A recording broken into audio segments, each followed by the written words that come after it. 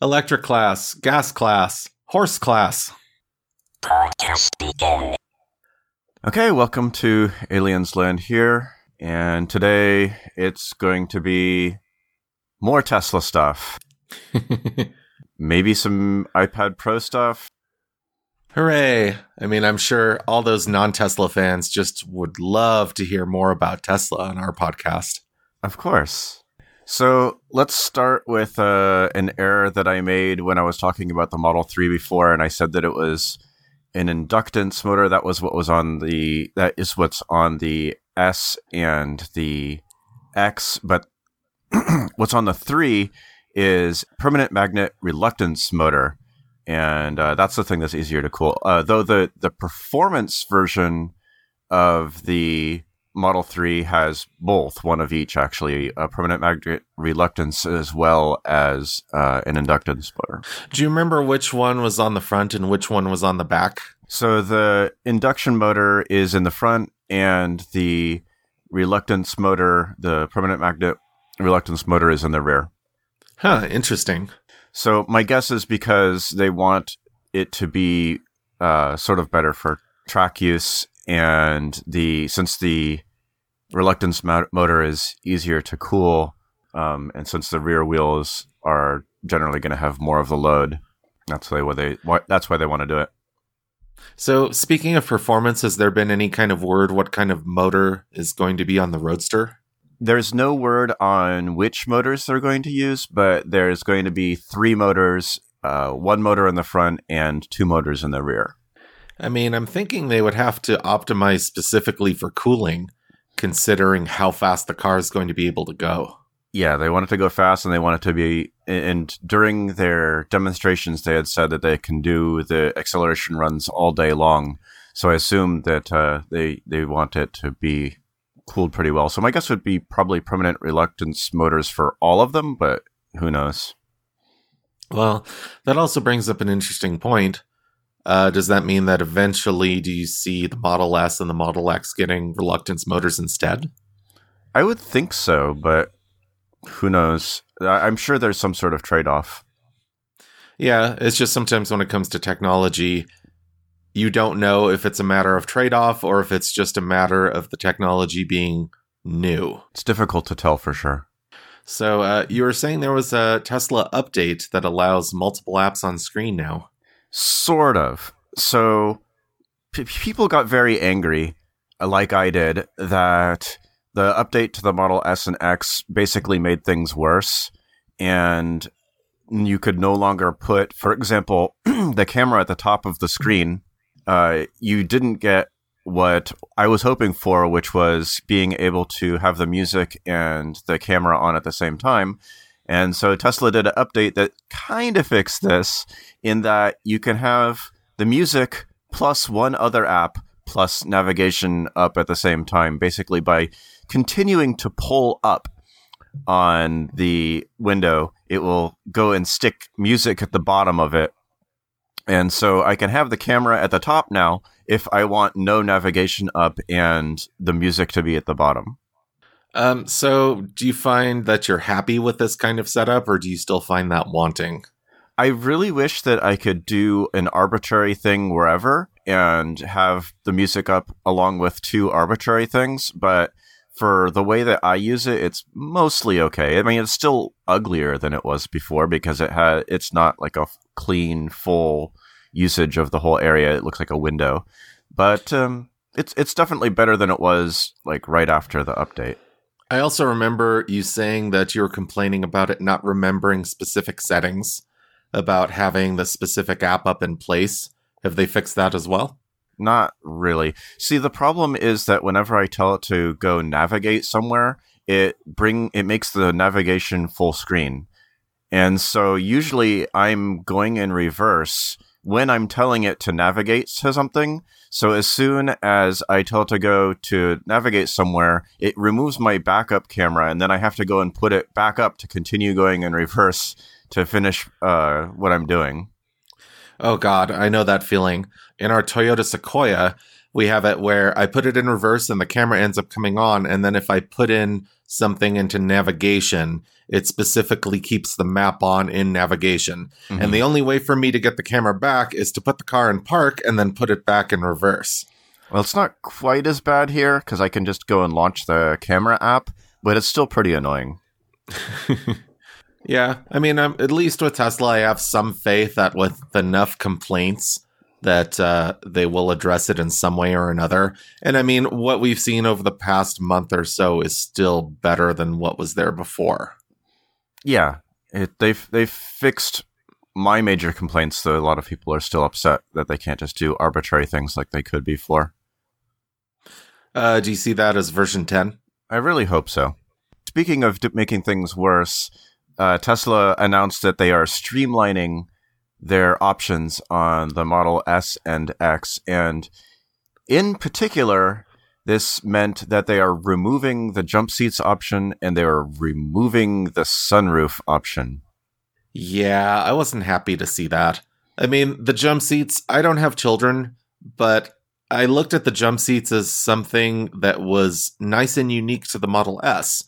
I mean, after all, in the case of a Model 3, you don't have those specific sort of jump seats in a Model 3. So it's kind of nice to say, if you spend a little bit more on a Model S, you can still have a car that ends up seating 7 instead of 5 people.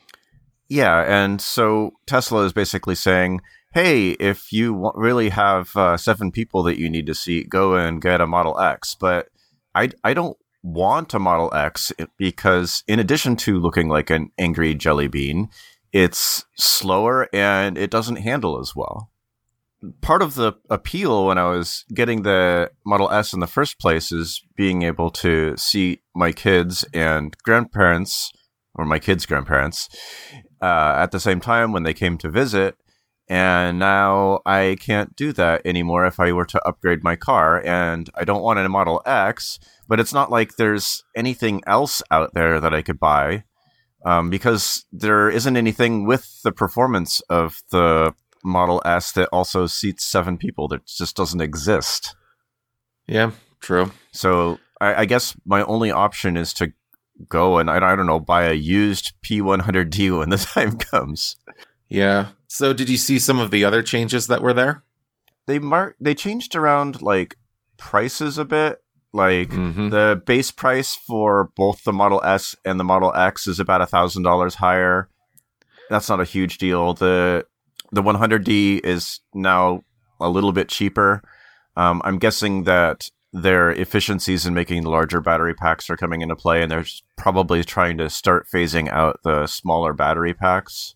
They also now have the premium interior as standard, which they probably should have done a while ago, and it's probably to try and differentiate the car from the Model 3.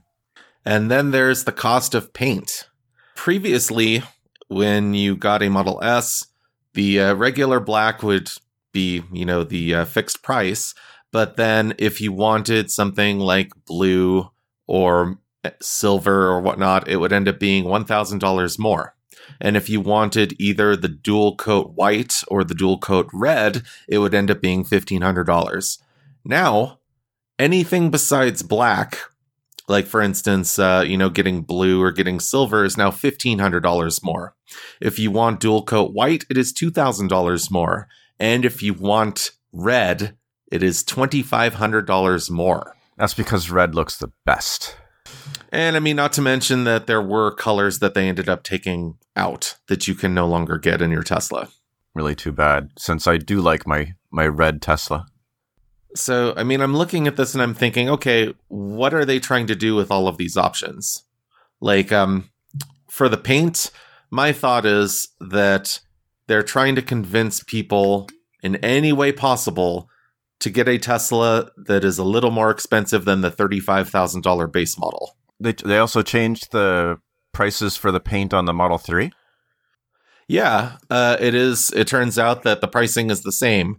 It is included for solid black. If you want it in silver and blue, it is $1,500. If you want it in pearl white, it is $2,000. And if you want it in red, it is $2,500 more on a Model 3. Yeah, that really sounds like they're trying to bump up the prices on the Model 3, and it just sort of happens that Model S and the Model X got caught in the crossfire? That's probably not the right word. If you want wheels that are not ugly as sin, that is another $1,500. Well, that was the case before, right? Yeah, it was the case before. I feel like the wheels are kind of anti-Tesla, in that one of the main appeals about getting a Tesla was that you could get a car that didn't look like a funky electric car, kind of like how the Prius is a funky-looking hybrid car. Right. And these standard wheels that come in the Model 3, sure, they're supposed to shave off a little bit of wind drag, but they're ugly as sin. And if you want regular wheels, then, well, yeah, that's going to cost you more money. Does that decrease the range? I think that decreases the range if you use the sport wheels. Yeah, well, that's my understanding. So I left the aero wheel covers on, but my family, my brother-in-law, and my sister couldn't handle it, and they took their aero covers off to make their wheels look better. So you don't actually have to buy the sport wheels to make your wheels look nicer. You just have to take the aero covers off. But yeah, by default, they're not great looking. Okay, well, that's good to know. I imagine, though, the way they have that on the website, that most people who are ordering one aren't going to realize that. Yeah, that's probably true. Yeah, they're just going to say, okay, well, this looks a lot better. Sure, fine, I'll spend the money. Mm-hmm. If you get a red Model 3 and the 19-inch sport wheels, you're already looking at $4,000 more. Yeah, and that probably is enough to help them break even. Yeah, I know that it's nowhere near $4,000 worth of paint and, nicer wheel. It's just something to pretty much goose the margin. Yeah, it would be interesting to know just how much more that red paint costs them than their normal black paint. You think it's more than like $100? I would be surprised. I'd be really surprised. But then again, it says that it is multi-coat. Yeah. So, I mean, they are doing a separate pass, but I don't know how much that would be financially to them. Yeah, so the other thing with this that was big was the removal of the sunroof. So you now have to get the all glass. And I know that would be annoying for you since you like the open tops, right? I did. However, what I'm thinking here is that they're eventually going to go the way of the Model X, where the Model X has a nice slab of glass that doesn't have any sort of divider between the windshield and the top part of the car. And if they go that way on the Model S, that's actually going to be a decent amount nicer. And having a sunroof just isn't compatible with that kind of design, I don't think. The problem there is when you remove the sunroof with the Model S, you also remove another thing that's pretty important. And that would be you can no longer put a roof rack on it. And this matters for a lot of people. Because the roof rack was a sunroof option only kind of thing. And particularly in Europe, where they like to haul some extra stuff around with them, a lot of people have trailers there. And since the Tesla Model S has no hitch, they can't haul a trailer. So the option is to put a container on the top of the car, which now they can't do. I hadn't thought of that. Interesting. And there is an aftermarket Tesla Model S trailer hitch, but apparently due to regulations in Europe, those aren't allowed there, even though they are allowed with lower capacities here. I was thinking about it, that I had to confirm for a moment to see if the Model X even had a sunroof option at any point, and of course it wouldn't because of the doors. Yeah. This is it. They're planning on putting Falcon Wing doors in the Model S. Oh, God help us all. But I mean, overall, in some ways it's nicer, and in some ways it's just awful. Mm-hmm. That, I mean, from a functionality standpoint, they're taking out things that people actually are using. Like, I mean, people needing a roof rack on their car and people who want to put their children in the back. This is our part of our master plan. You read it there. See, we start at the high end and then we gradually make things worse. Yeah. You just didn't realize we were going to do it on the same car. Yeah, and I mean, I feel like an old person, just going over this, saying, "Oh God, things are getting worse from year to year," and I mean, to me, this is kind of like the headphone jack being removed from the phones. Mm-hmm. Yes, this is a very Apple move. Yeah, that you're purposely alienating a specific subset of people who definitely use this one feature. Mm-hmm. And the other thing is, like, with the higher end cars, normally, Tesla already had fewer options than pretty much anyone else in the segment. And now, they didn't really have any need to simplify it further. Usually this is where people want to go nuts. The people that want to spend more money want to have it something more like their own thing. We didn't even cover the interior part. How did that go again? There are only 3 possible interiors on the Model S if you get a non-performance edition. Mm-hmm. And there are now only 2 possible interiors if you get a performance edition. Oh yeah, and both of them have carbon fiber. Yes. I want to say even a month ago or so, you could still have the option to not get carbon fiber on your performance edition. But now, nope. Oh, well. It's just, it's disappointing to me because on my old Tesla, I had the black piano trim. Mm-hmm. I like glossy trim. Mm-hmm. And in this performance edition, you have no choice but to have a carbon fiber matte option. Yeah, I also have the piano black. Well, the spoiler's now included on the performance edition. Yay? I don't know. I'm not a huge spoiler fan in the first place, and I don't know how much it helped or how much it helps. I have no idea. I mean, mine had a spoiler, and it was a carbon fiber spoiler, but thankfully the spoiler is small enough that it doesn't... it's not like one of those spoilers that stick 3 feet off of the back of your car. Yeah, it wasn't a giant wing. Right. I mean, it was subtle. I would have loved it if it had been the same color as the paint of the car, but nope. Mm-hmm. Because they want to show that it's carbon fiber. Well, also, I think they're looking for a design cue that shows that the car's performance other than just the badging that's there. I like it to be subtle. Yeah, me too. If I wanted obvious, I would have gone and gotten an STI or something. A GTR. A Civic Type R. There's something that's in your face. What I loved about the Tesla is that the Model S was subtle in that you couldn't tell immediately by looking at the car that it was a fast car, and you couldn't tell immediately by looking at the car that it was an electric car. Mm-hmm. Unless you already knew that it was what it was, yeah. Yeah. But it does have a very sort of Aston Martin-y shape. I mean, Tesla, I've heard a lot of different design cues, like a lot of different comparisons between different cars, at least when they first came out. Speaking of cars being a combination between one car and another, have you seen those really annoying Chevy commercials? No. Okay. What is this? So, Chevy has these commercials with real people where they filter out the most enthusiastic, quote unquote, real people you can find and show them their car in some way or another and try and sell these really enthusiastic people on Chevy. Is this a we've replaced your normal coffee with Folgers crystals kind of thing? Kind of, yeah. There is actually a commercial that's like that. And they have this fake guy that is interjected in the commercial on this YouTube parody, and the fake guy is named Mach. Okay, like MAHK, and they pretty much make the commercial seem completely terrible.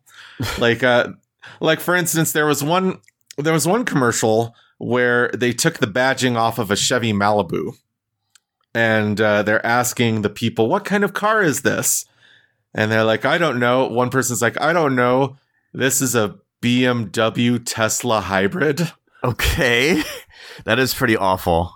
And the guy Mark is like, "There's no such thing as that." That sounds really awful. Yeah, that's no, bad. BMW Tesla hybrid. If the i8 And a Model S had a baby. Just thinking about all this, now is really not the time to get a Tesla. Yeah. I mean, they got rid of any sort of free supercharging. I don't think they even have the whole month of free supercharging anymore.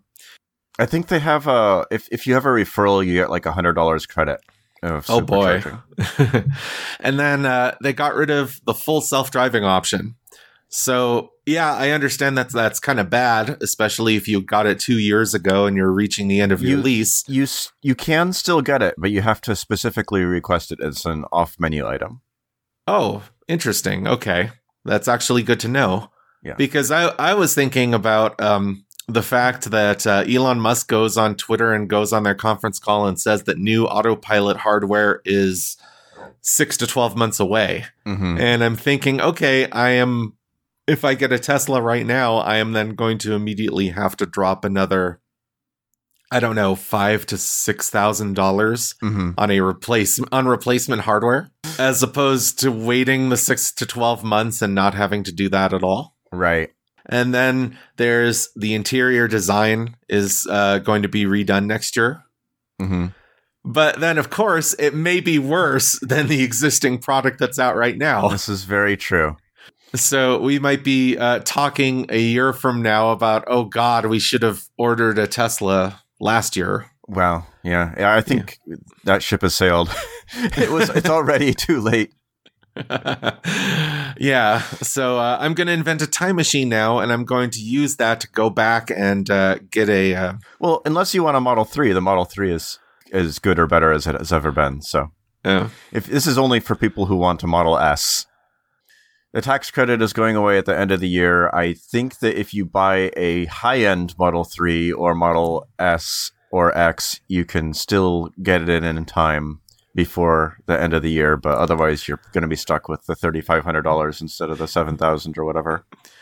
That's right. You can spend another $25,000 to save $3,750. Yeah, but if you wanted that stuff anyway.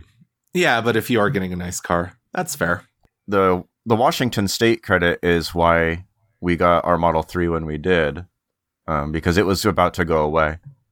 Oh, okay. Yeah, basically, if the credit there is, well, it wasn't really a credit. It was, you don't have to pay sales tax on the first $35,000 on the car. Oh. And since sales tax is close to 10% here, that was pretty significant. Oh, that is pretty nice. So did that go away entirely, or has it been changed? Yeah, that's gone now. It went up for being put back in, but it didn't make it. So, I mean, one of the things that I really hope changes is that I hope that the federal tax credit is changed when it comes to electric cars. Like how so? Well, what I would like is that I don't want the $7,500 credit to go away for cheaper cars. Mm-hmm. So, for instance, if you want to get a car that is under $40,000, I think that the $7,500 tax credit should stay for at least the next 5 years or so.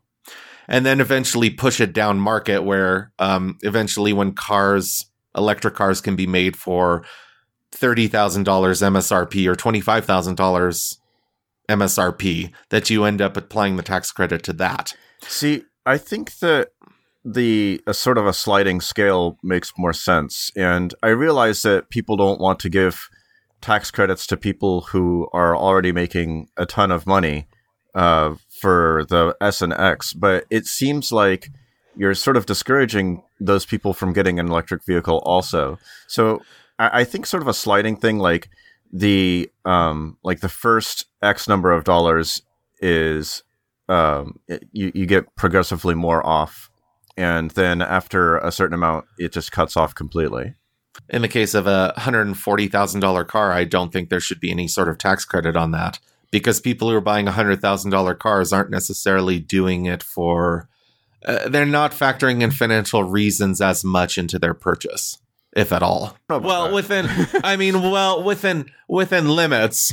It was certainly a factor for me. So you wouldn't have got a Tesla if they didn't have a $7,500 credit? That I'm not sure about, but it was certainly something that I was thinking about. You would have ended up getting a 90D at the time instead of a P90D? It might have been a P90D versus like a I don't know, a Porsche or something though. Oh, okay. Interesting. And I think that like even encouraging people that have more money to buy an electric car instead of a gasoline car is still worth it. But what I'm seeing here is what I ultimately want is encouragement on two fronts. I want to have the electric car companies be encouraged to actually sell cars for cheaper and cheaper. I don't know if it's a limit with whether or not they can actually effectively make a car for $35,000. But what I think it also is that they're trying to avoid that at all cost. Like, if they can continue to sell Model 3s that are within the $45,000 range instead of the $35,000 range, they're going to continue to do so and prioritize people who are willing to pay that kind of money. Mm-hmm. But on the other hand, if you add a significant tax incentive for cars that are underneath a certain price, you're going to change the demand immensely. Like, if you're going to make sure that, say, for instance, the tax credit only applies to cars that are under $35,000, well, then immediately you're going to have cars that are $35,000 be available for $27,500. Mm-hmm. And then anything above that is going to have a significant jump. So it's going to encourage the car companies to make sure that if they can make their cars cheaper and cheaper, well, then you're going to have the volume. Okay. So the way that it was in Washington before they had this was it only applied to cars with a base price under, I think, $37,000 or something like that. And so since the Model 3 technically had a base price of $35,000, even though nobody could actually buy them, they qualified. And then the lack of taxes for the first $35,000 of it. But is that fair in any sort of way whatsoever? Because after all, you can get a Model 3 that's $35,000, but then you can get one that's closer to $80,000. That's true. Yeah, and I mean that's part of the loophole that I see happening here. Is that sure? If you do that sort of thing, sure, you're going to have cars that are, $35,000 base. Yeah, but they're pretty much going to push it up into the range of upper middle class Americans being able to get the car immediately only. And what we realistically want is we want giant availability of cars that are cheap and competitive with an average car. Mm-hmm. And right now the Model 3 just isn't that. But they're trying to scale up, so they are. And the credits for the more expensive cars helps them get there. So I think that it's not fair to give people who already make more money additional tax credits. But if your concern is selling more electric cars, I certainly think it's more helpful to include those people than exclude them. I mean, it's not so much looking at it as people who can afford really pricey cars. It's along the lines of, if you're a millionaire and you want to get a car, if you want to get a $35,000 car, then I still think that that tax credit should apply, simply because it is helping apply pressure to the car companies to make cheaper cars. Let's say that you could brainwash Congress into passing any sort of legislation that you want. How would you structure it? All electric cars are free. Well, I mean, reasonably. I don't know. I would probably try and keep in the credit for what it is, with how it is. Because it disproportionately already helps the lower end cars, because $7,500 off a cheaper car is a much higher percentage than that amount off of a more expensive car. So it's already sort of built in. So you would just make it where instead of it expiring for each individual company, you would just keep the $7,500. Yeah, until adoption for everything is higher. Okay, what sort of adoption rate would you want to see? Have it gradually phases out until 50% of all cars or 75% of all cars have it. So it reduces sort of on a linear scale between now and our current adoption, which is 2%, 3%. Mm-hmm. And when it gets to 75%. And so just do a linear phase out for that. And so depending on where you are in where you purchased in that, you get gradually less money. I'm not sure if you are aware, there was a proposition on the California ballot to try and repeal a gas tax. Okay. And I have no idea whether it's passed or not. I haven't. I've been more caught up within the other offices that they're counting votes on. But the idea was that they were supposed to repeal a specific gas tax. And a lot of people were saying, no, don't repeal this because there's a whole bunch of money that goes into fixing our roads and giving money to firefighters and that sort of thing. And it kind of made me think here, okay, if adoption really takes off, at what point do you actually start to, try and tax things for, tax usage? For the roads and stuff. So the thing is, like, it's already, like, completely messed up. Regular passenger vehicles do almost none of the damage to the roads compared to semis, because the damage that's done to the road is related to the cube of the weight on a particular surface patch. And so a truck will do something like 27,000 times more damage to the road than a regular passenger vehicle, but it doesn't pay nearly 27,000 times the tax to operate. So, I mean, we're already not fair. I mean, it's kind of, in a lot of ways, it's like insurance, and our taxes are subsidizing. Yeah, and at least with the gas tax, you're helping subsidize kind of indirectly the other externalities of using fossil fuels. But then, on the other hand, things like buses, I think, are an overall benefit. Even though they are a lot heavier and do more road damage, they end up freeing up a lot of cars from the, from the freeways and the side streets. Yeah. I mean, so they have a reduced externality with regards to pollution and whatnot, and congestion, and then an increased one for road damage. You know, it would be kind of interesting is if you ended up having a tax where the gas tax doesn't apply linearly. It only applies if you get more than a certain amount of gas at a specific time. So, for instance, if you ended up having a tanker, which ends up having a 50-gallon plus tank, that you would end up paying more in taxes. But not linearly. Yeah, this would totally be abused. I'm going to go to this gas station, and then I'm going to go to that gas station, and then I'm going to go to that gas station. True, but then how much is your time worth? That becomes a question as well. Mm-hmm. I'm sure there's people who do that. Or, I mean, the other solution would be fixing it within registration. Instead of having as much in gas taxes, making it where the registration for a semi or a bus is significantly higher. Yeah.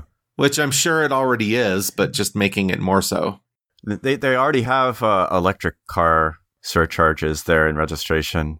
I pay an extra $150 per vehicle just because it's electric. Oh, I don't know if California does that. I just remember my registration's fees being really expensive. They were quite high for me as well. They still are. How long have you had that car? 3 years now for the Model S. Another part of the update was the autopilot on Navigate, which was not in the original update, but is now available. And so I tried that on the Model 3 a couple of days ago, and it's interesting. I needed to switch it from mild to medium for its aggressiveness, because there's like mild, medium, and then like Mad Max. I didn't try Mad Max to see how aggressive it was, but medium seemed to work okay for doing lane changes and whatnot. And you definitely have to keep an eye on it. It wanted me to do some weird things occasionally. It doesn't always know the correct lane, though I'd say it knows the correct lane about 80% of the time to be in.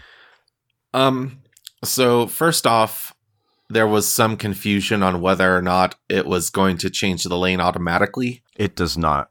It does. It pops up as a suggestion. So it has a little drawing on it with all the lanes, and then it has a blue line down the path that you're traveling. And if it wants you to switch lanes, it will draw a little line going over into that lane. And if it's not safe right now, it'll keep that little red line showing it. But when it makes the lane suggestion, you confirm it by pressing your blinker in that particular direction.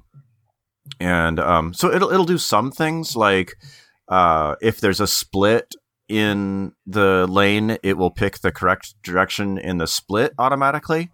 But if it's something where you have to explicitly make a decision to go off or to switch lanes or whatever, you have to press the blinker to do the confirmation.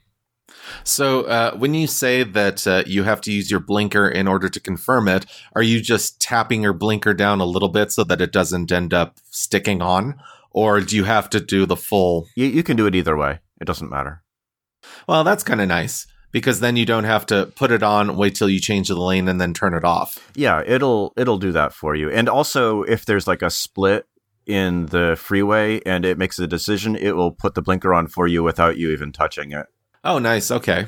Now, when you were saying that it only recognized the road lines about 80% of the time. Well, the correct lane to go in. And it might be higher than that, and it might just be that I happen to be around a particularly tricky exit.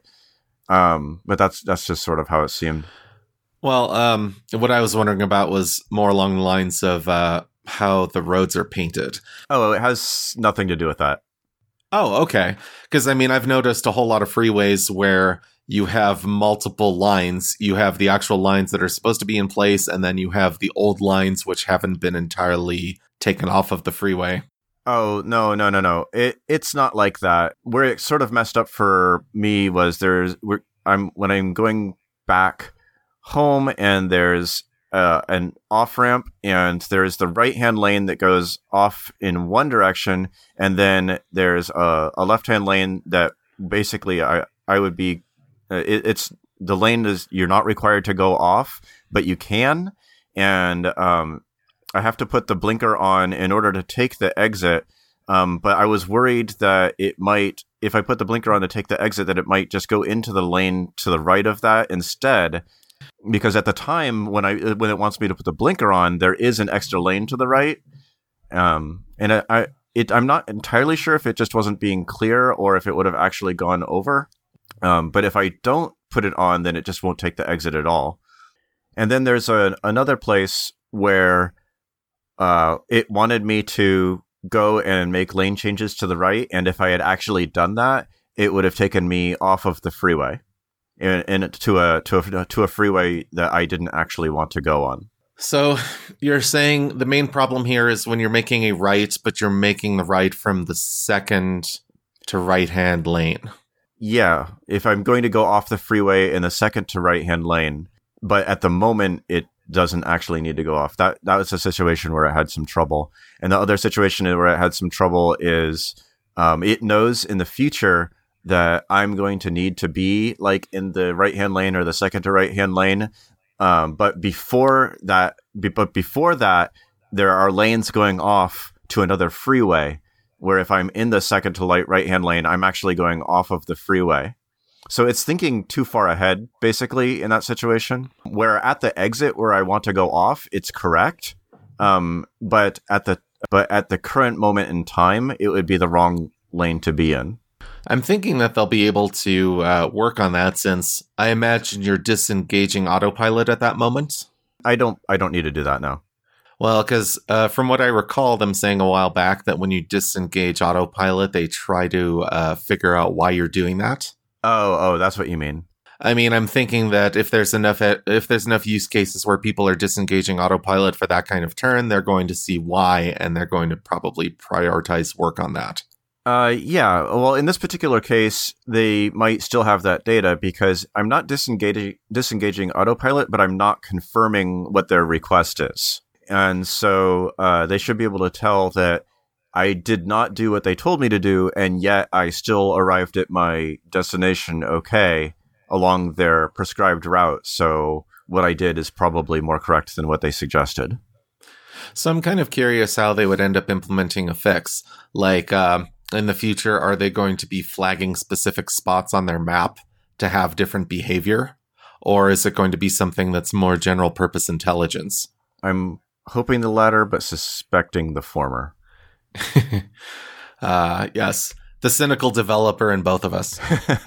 And the next bit of, I guess this is still follow-up, is did you see that the Model 3 Performance was disqualified for using a non-approved fuel? Yeah. I mean, I get it, but it's still stupid. Well, the thing is, like, it says in the rules that you can have no more than one internal combustion engine, but it doesn't say you cannot have 0 internal combustion engines. However, there are fuel requirements, and the fuel requirements are just unleaded gasoline or premium gasoline or whatever. However, it does not say that you have to actually use the gasoline. And also, like, hybrid cars are allowed in there, and there are cars that you could put them in essentially pure electric mode, and those weren't disqualified, like the i8. And so it seems like you just take this all the way to the edge, and you get the Tesla. So why was the i8 not disqualified if the Tesla is? Because they can run on electric mode. And in that case, the fuel is the same as the Tesla. The fuel is still the electrons. Does this mean full electrics like the BMW i3 and the Chevy Bolt and whatnot would end up being disqualified as well? That's true, yes. According to their calling on that rule. Supposedly this only came about because the guy who would have gotten, I think, second place complained. And they were about to give the guy the podium. Oh, that's poor sportsmanship. Yeah. Come on. Supposedly, professional racing is sort of rife with this. Like it's like, it's not about how good a driver you are. It's about how nitpicky you can get with the rules. Like, can you cheat? How much you can cheat against the rules, along with how much you can get other people disqualified. It's like a lawyer off. Yeah, it's like a lawyer off. It's not a real race. The racing is only secondary. Yeah, the litigation is the star of the show. Yeah. So I thought that was sort of ridiculous, and hopefully they change the rules to explicitly allow electric vehicles in their enthusiast class. So part of the reason is they also went into the enthusiast class, which has these rules. There's another, like, anything goes class where they wouldn't have run into this problem. You think there'll be an electric class at some point? Probably. Especially as electric vehicles start to trounce gasoline vehicles more regularly, and they consider it sort of unfair. And then, I guess the other thing with the Model 3 is they just released the track mode. Did you see much about that? No, I haven't had a chance to look at that. Tesla has a track mode, and normally Tesla's idea with the stability control, traction control, and whatnot is to keep the occupant as safe as possible. And that doesn't necessarily mean that you're going to have as fast a lap time as possible. But with the track mode, they allow a bit more slip in the wheels, and that allows them to do a little bit more rotation, like a little bit of forced oversteer in the beginning of the turn, and then it goes and grips a bit more, along with a couple of other things like that make the car go faster around the track, be a bit more like what a experienced race driver would want. And they had the guy from that does a lot of the Motor Trend reviews, Randy Probst, I think it is. Is that how you pronounce his name? I'm just going to say Randy Probst because I'm not exactly sure how to pronounce his name. But he's a fairly famous race car driver / performance car tester. He works a lot with Motor Trend. And a while ago, Tesla showed him the track mode that they had done, and his basic response to that was, these guys should hire me. And so they actually did go and get his input on a whole bunch of stuff relating to how the Tesla should be configured to take corners and everything. And it went from being about a second and a half behind a Alfa Romeo Giulia Quattroforaggio, however you pronounce that. It went from about a second and a half behind it to about a second and a half in front of it, which is an eternity in racetrack times. And the interesting thing there is it now also beats.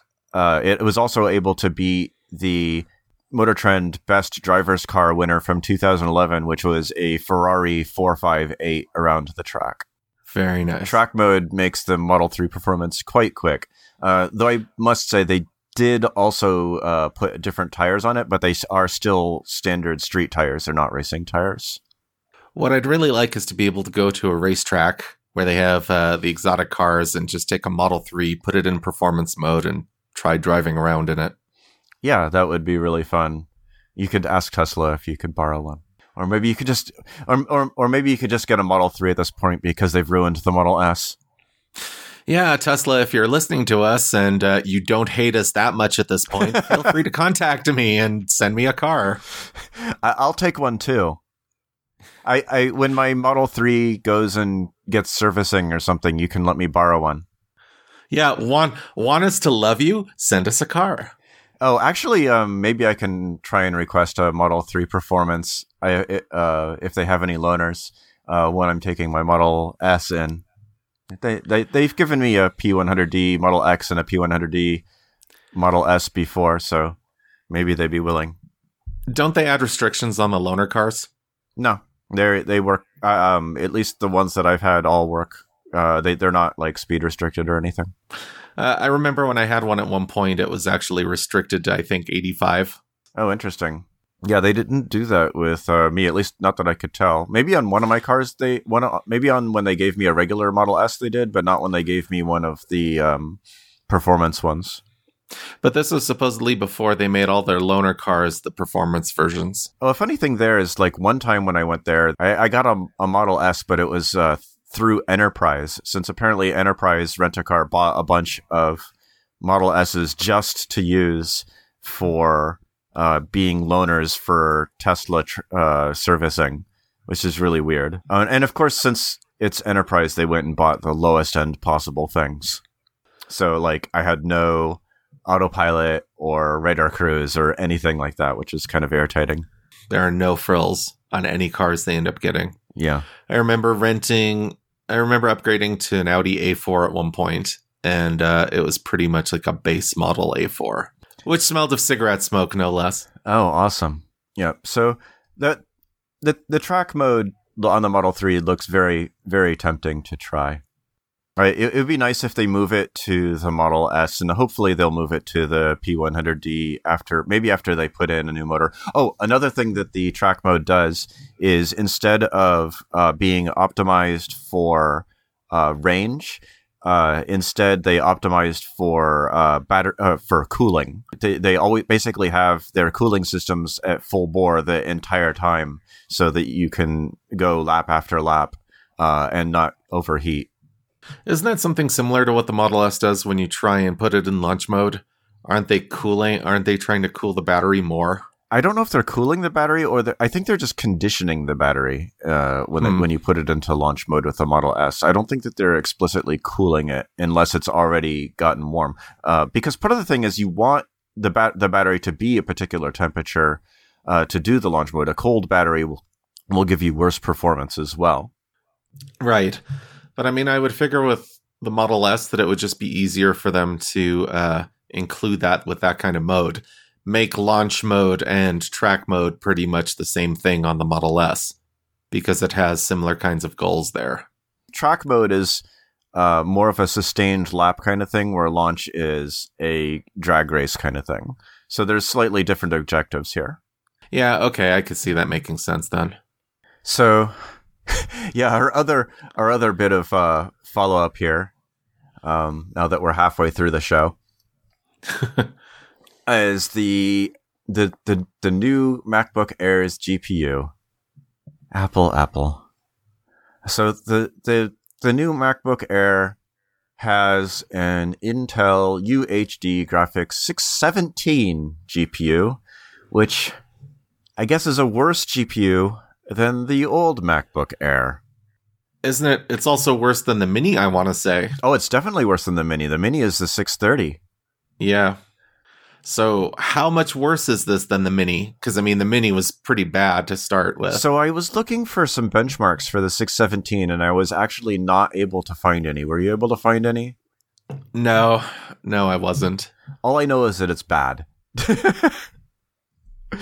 When I go and it finds like Notebook Compare or whatever, all of the benchmarks were just like they just didn't run or whatever on the 617, or they don't have any listed, so it was difficult to actually find anything. I mean, is this the level of bad where you're going to have to go back to GL Quake and run time demos level of bad? Oh man, I don't think it's quite that bad, but it's pretty close. I suppose if their whole solution here is for you to use an eGPU, I guess it's not that bad. This is sort of the direction I think Apple is taking, is we will use the cheapest, most power efficient GPU on board, and then if you want something that's more powerful, we have our Thunderbolt 3 connector so you can get an eGPU. Since people, I guess they figure if you're running it in laptop mode and you're disconnected from anything, then using a powerful GPU would destroy your battery life anyway, and so it's just not worth it to even bother putting one in. So I guess that raises the question that what is the condition of eGPUs on macOS right now? Are you only able to use AMD chips, or are you able to use older NVIDIA chips such as, say, the 1080? So this is actually kind of interesting in that on Mojave, you can use only the AMD chips because the NVIDIA drivers don't work on Mojave. But if you have a eGPU on, I don't remember if the cutoff is Sierra or High Sierra, but on one of those, you can have an NVIDIA eGPU and it will work just fine because the drivers work for it. So what is the limitation there? Does it have something to do with the driver signing or anything along those lines? Something like that. NVIDIA claims that they submitted new drivers to Apple, but Apple hasn't bothered integrating them. So say you decided to dual boot into Windows, what would happen there? So where my mind's even going with this is, well, gaming on macOS sucks anyway. Why not just not plug your eGPU into whatever machine you have when you're in macOS mode, and then just when you boot into Windows, there, bang, plug in your eGPU and have happy gaming time? I guess. And this is all assuming that you want to have everything on your Mac in the first place. I mean, part of the reason I would even want a good GPU on my Mac in the first place is I don't want to have to boot into Windows or use a Windows machine in order to play games. I want to just go into Steam and play my games. Assuming that the game you want to play is even in Steam for macOS. And a lot of the times it is, actually, especially with indie games. And that's thanks to engines like Unity and Unreal Engine and everything being cross-platform. And so many developers use those engines. You sort of get cross-platform play for free. I mean, it's true, but then on the other hand, getting something like Skyrim. Anything by Bethesda. Or also Rockstar. Mm-hmm. You're not going to be getting Red Dead 2 anytime soon, right, for macOS. People that make their own engines. I was thinking about the fact that the iPad Pro actually has a decent GPU built in. And I realized why, because you can't plug an eGPU into your iPad Pro. That is definitely true, and its primary use case is portable. And Apple took things into their own hands with the design of the chip as well. That's the other major thing, is they're not relying on any sort of external vendor for the graphics. It makes me kind of hopeful that, especially with Apple developing their own GPU now, that maybe even if they still continue using Apple CPUs, maybe they'll have their own GPU that gets put into one of the future MacBooks that just sort of just blows Intel out of the water there. I wonder what's up with Intel. Like, why does Intel just make crappy GPUs the way they do? I don't know. I think that a lot of the graphics people don't want to work for them is part of the problem. The graphics people all want to work for NVIDIA, and so they have the best GPUs. The sad thing is they're falling behind on their CPUs as well, which is interesting because you would think that they would be able to attract talent there. But then aren't there problems with their CPU a process thing? Like, I feel like what's happening is that so many of these other companies, like, Apple and AMD, they don't really have their own fabs anymore and are outsourcing to other companies who are specifically doing fab work. And the combination of the two things makes it where the companies that run the fab are able to have a better process because they're focusing 100% of their energy on that. And then the companies that have the designs are pretty much just giving it to these dedicated fab companies. Mm-hmm. Where Intel is still, Intel still has their own fabs. Right. And they used to have the best fabs. Yeah, they used to have the best fabs by and the best lot. process. Mm-hmm. Supposedly, like, with the Intel fabs, like, their 10 nanometer is closer to the 7 nanometer from TSMC. But still, Intel's been having a hell of a time getting that process out the door. So what I'm also curious about with Intel is that Intel is leaning heavily into the modem game, that you see them competing heavily with Qualcomm. And eventually, Apple is trying to get Intel to be their primary supplier. And I think that specifically has to do with the patent issues with Qualcomm. Apple and Qualcomm are not happy with each other. You know what I'm kind of surprised about is that all this time, Apple eventually ended up having their own CPU, and then eventually they designed their own GPU. I'm surprised that Apple hasn't gone the route of designing their own modem. So usually they only design their own things when they start getting frustrated by everyone else's stuff. And I think that they figure that that Qualcomm and Intel's modems are good enough for what they want to do, and there's no need to sort of push it further. As in, they don't consider the network performance to be an area where they need to have something that is way better than the competition, especially since that would require the networks to be better, and they definitely don't want to build their own network. But it's not just network performance, it's also things like battery life that you have to factor into these things as well. But are the Intel and Qualcomm chips like really that bad on battery life? For the current generation, I don't think they are. But then I was reading an article today about how it's going to end up getting worse because of 5G, which is coming out the door either next year or 2020. Yeah, I saw that Apple was supposedly looking into the Intel chips for 5G. Yeah, I saw that on the Washington Post earlier today. I mean, I think it probably depends on their roadmap. And if they can show Apple that they're going to go in the direction that Apple wants, they will continue using their chips, and otherwise they will make their own. Yeah, I was just thinking that if Intel is having fab problems, that Apple would be able to squeeze more battery life out of their modem with their own design if they're sending it off to TSMC to... That's our MacBook Air update that became another thing. Yeah. I guess it also moved from a 15 watt to a 5 watt for like the CPU class. So basically now it is a wedge shaped MacBook essentially now. It is no longer a MacBook Air. Worse GPU, lower class. I mean, the CPU is faster, but that's only because it hadn't been updated in so long. Because it's a lower power CPU now. Yeah. It's a MacBook now with everything except shape. Well, the good news now is that the MacBook Pro can be updated next year and hopefully have more performance as a differentiating factor. I'm talking about like the regular MacBook, the one with only one port and whatnot. Oh, right, yeah. This is what it's similar to.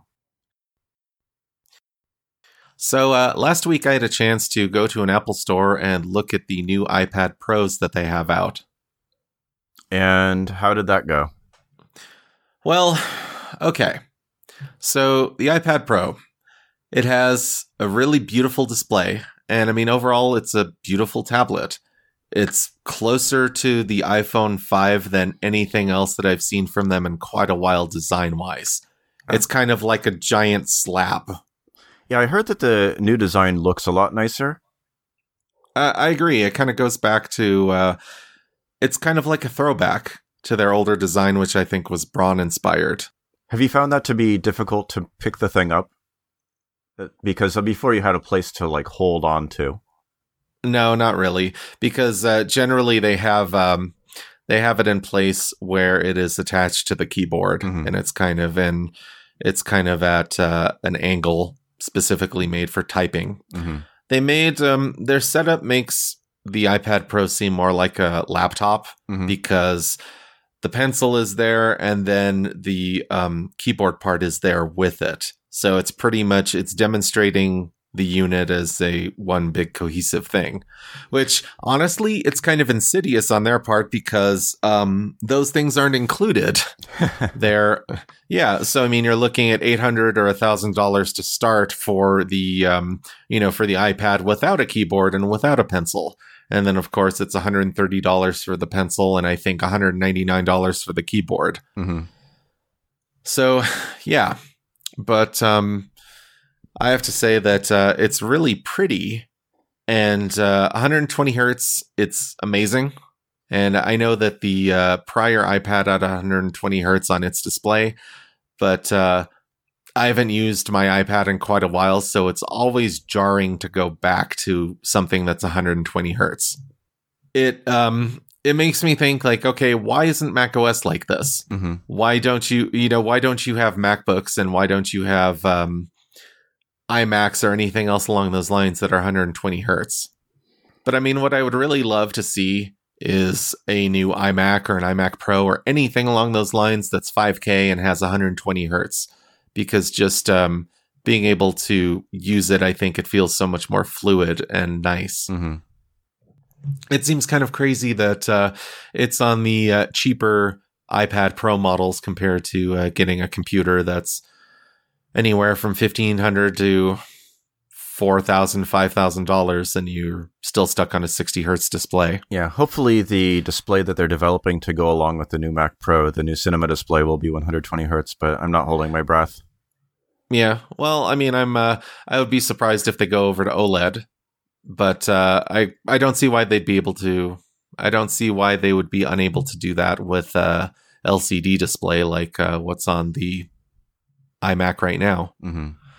But I think a big part of it's probably bandwidth. Just the fact that it's 5K as opposed to whatever the resolution of the iPad Pro is, which is a decent amount less, I would think. It's about half, right?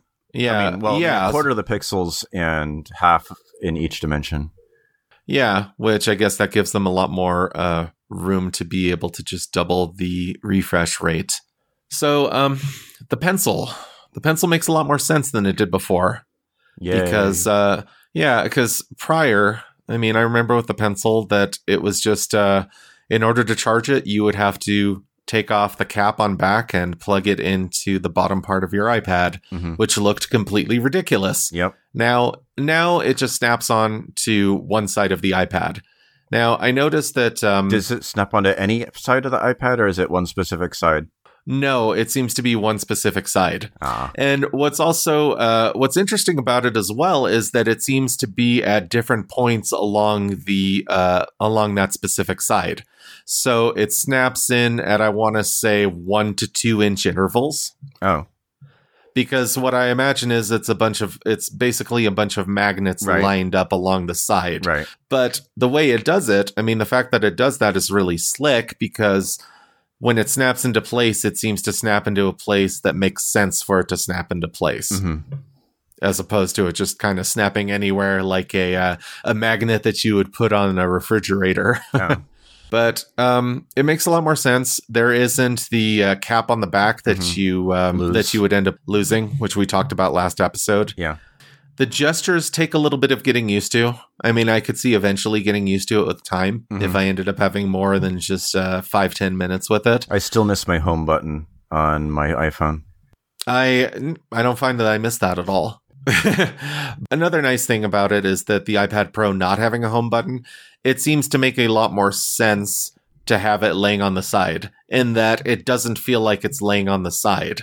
Whereas on your old iPad, an old iPad with a home button, it feels like you're kind of tipping it over. Where this, it seems to be just as at home on landscape mode as it is on portrait mode. Oh, that's good. But anyhow, yeah, the pencil overall, it makes a lot more sense. And the only thing, like we discussed before, is I wish there was a lot more tactile feedback for when you're switching modes. Mm-hmm. It seems to be a little bit jarring that, one moment you're drawing on it and then you tap on it and then it ends up switching over to erase mode, which the queue for switching modes is entirely left up to the software. Okay, so does it have any haptic feedback when you switch modes, or? I did not notice. Probably not then. I don't think so. Yeah. That would have been handy. Beyond the whole thing about, the pencil being a nice novelty and the keyboard being okay and all that. Mm-hmm. It's nice from a portability perspective, but it just isn't great for pro users who aren't artists. Mm-hmm. Like, say, somebody like us who are developers. Right. Which gets to a little bit of a thought experiment that I've been having. I've been thinking a lot about what it would actually take for me to be able to use an iPad as a work machine. Mm-hmm. And what I found that I primarily miss on an iPad compared to what I have on a Mac is on my Mac, I have a whole bunch of scripts that I run for specific tasks. Like, for instance, when I'm about to commit my the newest version of my software to a repository, I end up running scripts that do things like, for instance, clean up the code and try and format it a specific way, and then do specific checks to make sure that I didn't include something overly stupid into the code base. Right. Basically build tests, for lack of a better word. And those tests are run locally, not on a remote machine? Right now I'm running it locally because, I have PHP on my local machine, so I'm able to do a bunch of things on it. And then also there's the benefit of it. If my internet connectivity isn't the greatest, I can still run these checks locally. Mm-hmm. So there is that as a benefit. Now, for an iPad, in order to do that, since the iPad, sure, it has something like shortcuts, but that's not really scripting in any sort of way, shape, or form whatsoever. So what I realized here is in order to actually do my development on an iPad is I would have to get something like a Linode, one of the smallest instances of Linode, move any of my source files over to that Linode, and then run the batch scripts there. Or set a SSH daemon up on your Mac and go into that. Yeah, that's true as well. But the problem with having it exclusively on my Mac is, okay, what if my Mac is not within internet range?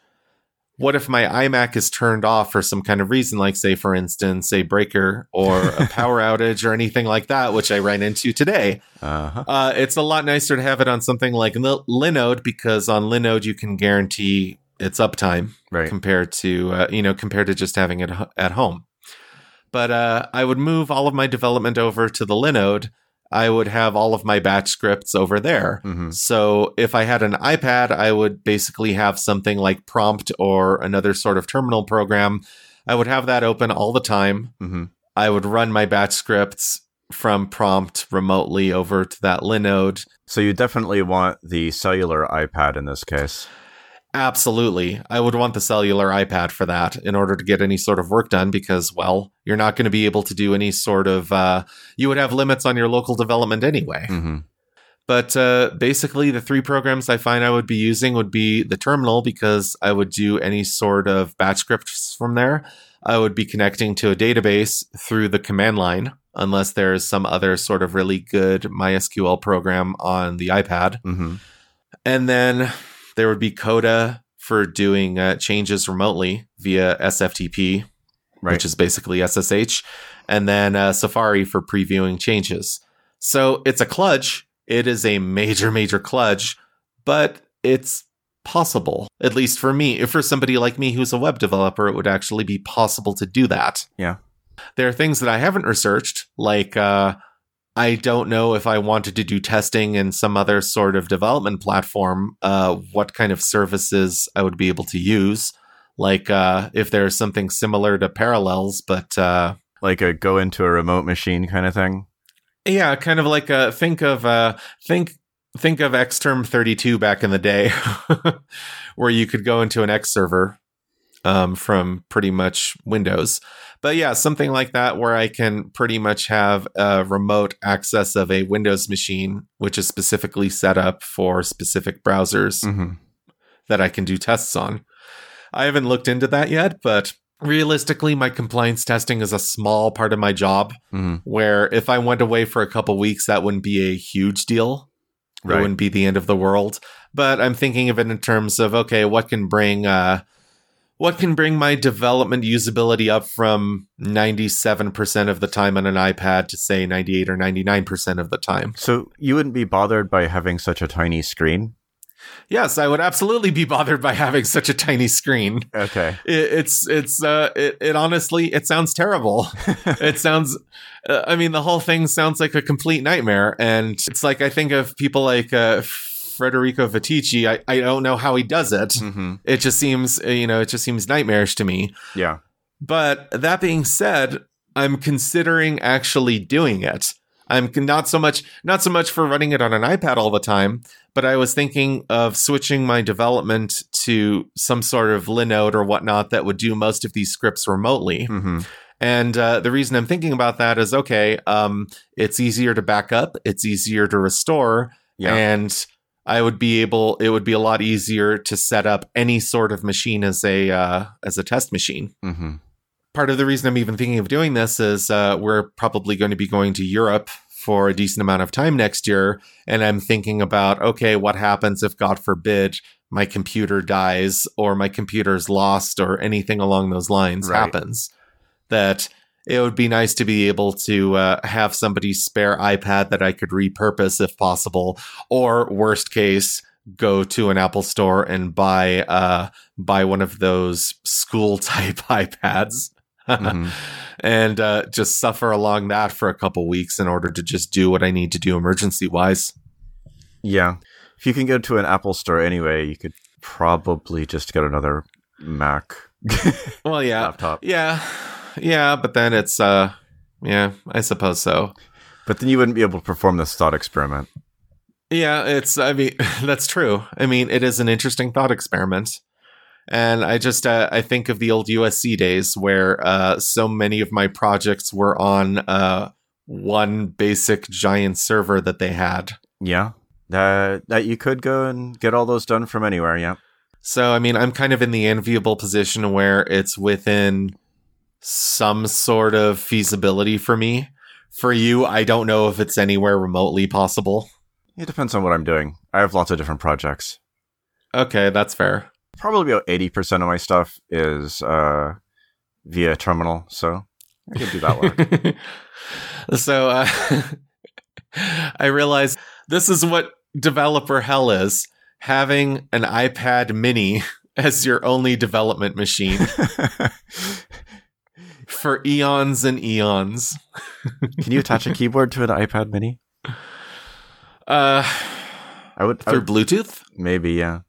You could probably do it with... Can you do it with your iPhone as well? Develop on your iPhone. Develop on your iPhone SE.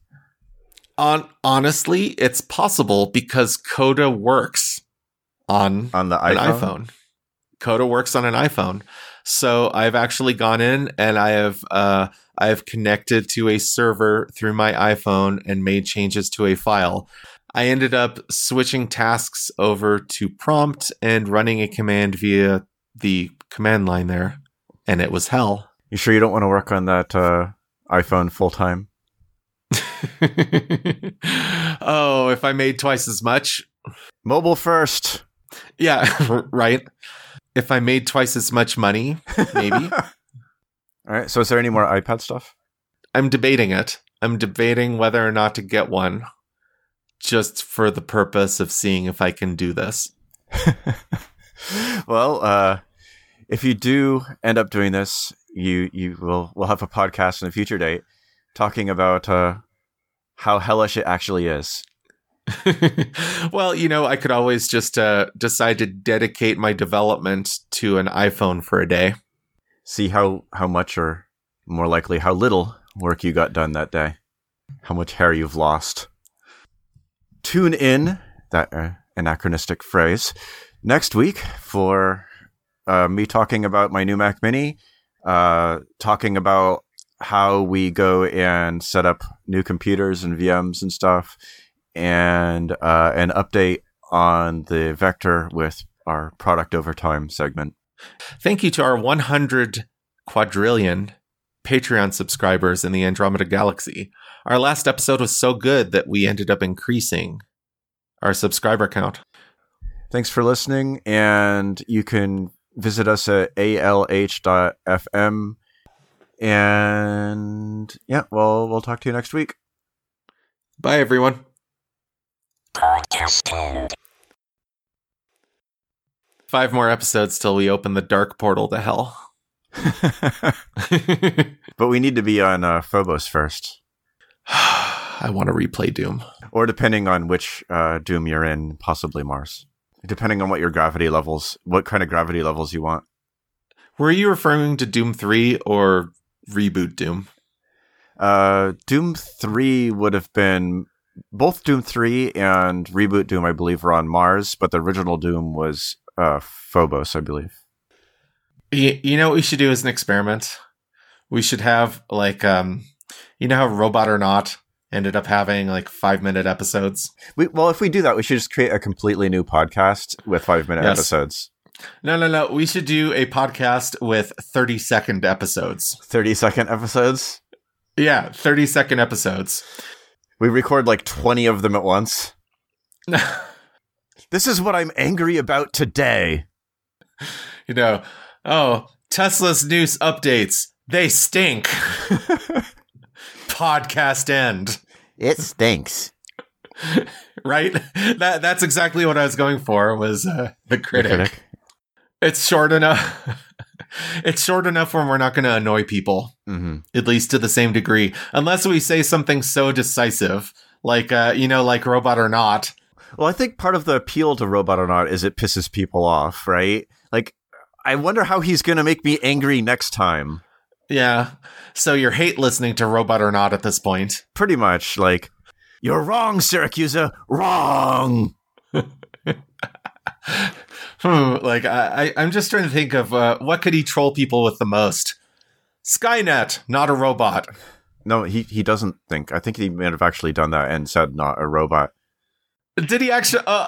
Okay, now I'm just running into this by accident. Well, they've stopped actually talking about robots like 2 years ago. Now it's like their most recent one was on soup. Like, what is soup? What? They're like, is it, if ice cream has melted, is it soup? What do you need to be a soup? The podcast has become like define a thing and determine what things are this thing and which things are not that thing. So they have like bagels and pizza and soup. And I'm sure there are ones that are not food related, but those are just the ones that come to mind. So have they actually had an episode yet on whether or not a Pop-Tart is a form of sandwich? Yes, I think they have had a sandwich episode, and Pop-Tart came up as an example of something that is not a sandwich. You know what we should do? Have a show where our sponsor read is longer than our episode? No. What we should do for our tiny podcast is buy sponsor space on Robot or Not. If you like tiny podcasts, listen to this. Yep. Especially if you want to hate us. Just like Robot or Not. I know that you're yelling at Syracuse right now. I know it. If you want to yell at me too, listen to, I have no idea what we'd even name it. We pay the Song a Day guy to do our intro for this tiny podcast, but we tell him that it has to be under 2 seconds. Your time is important to us. There we go. That's a good name for the podcast. Your time is important to us. I kind of want to do this.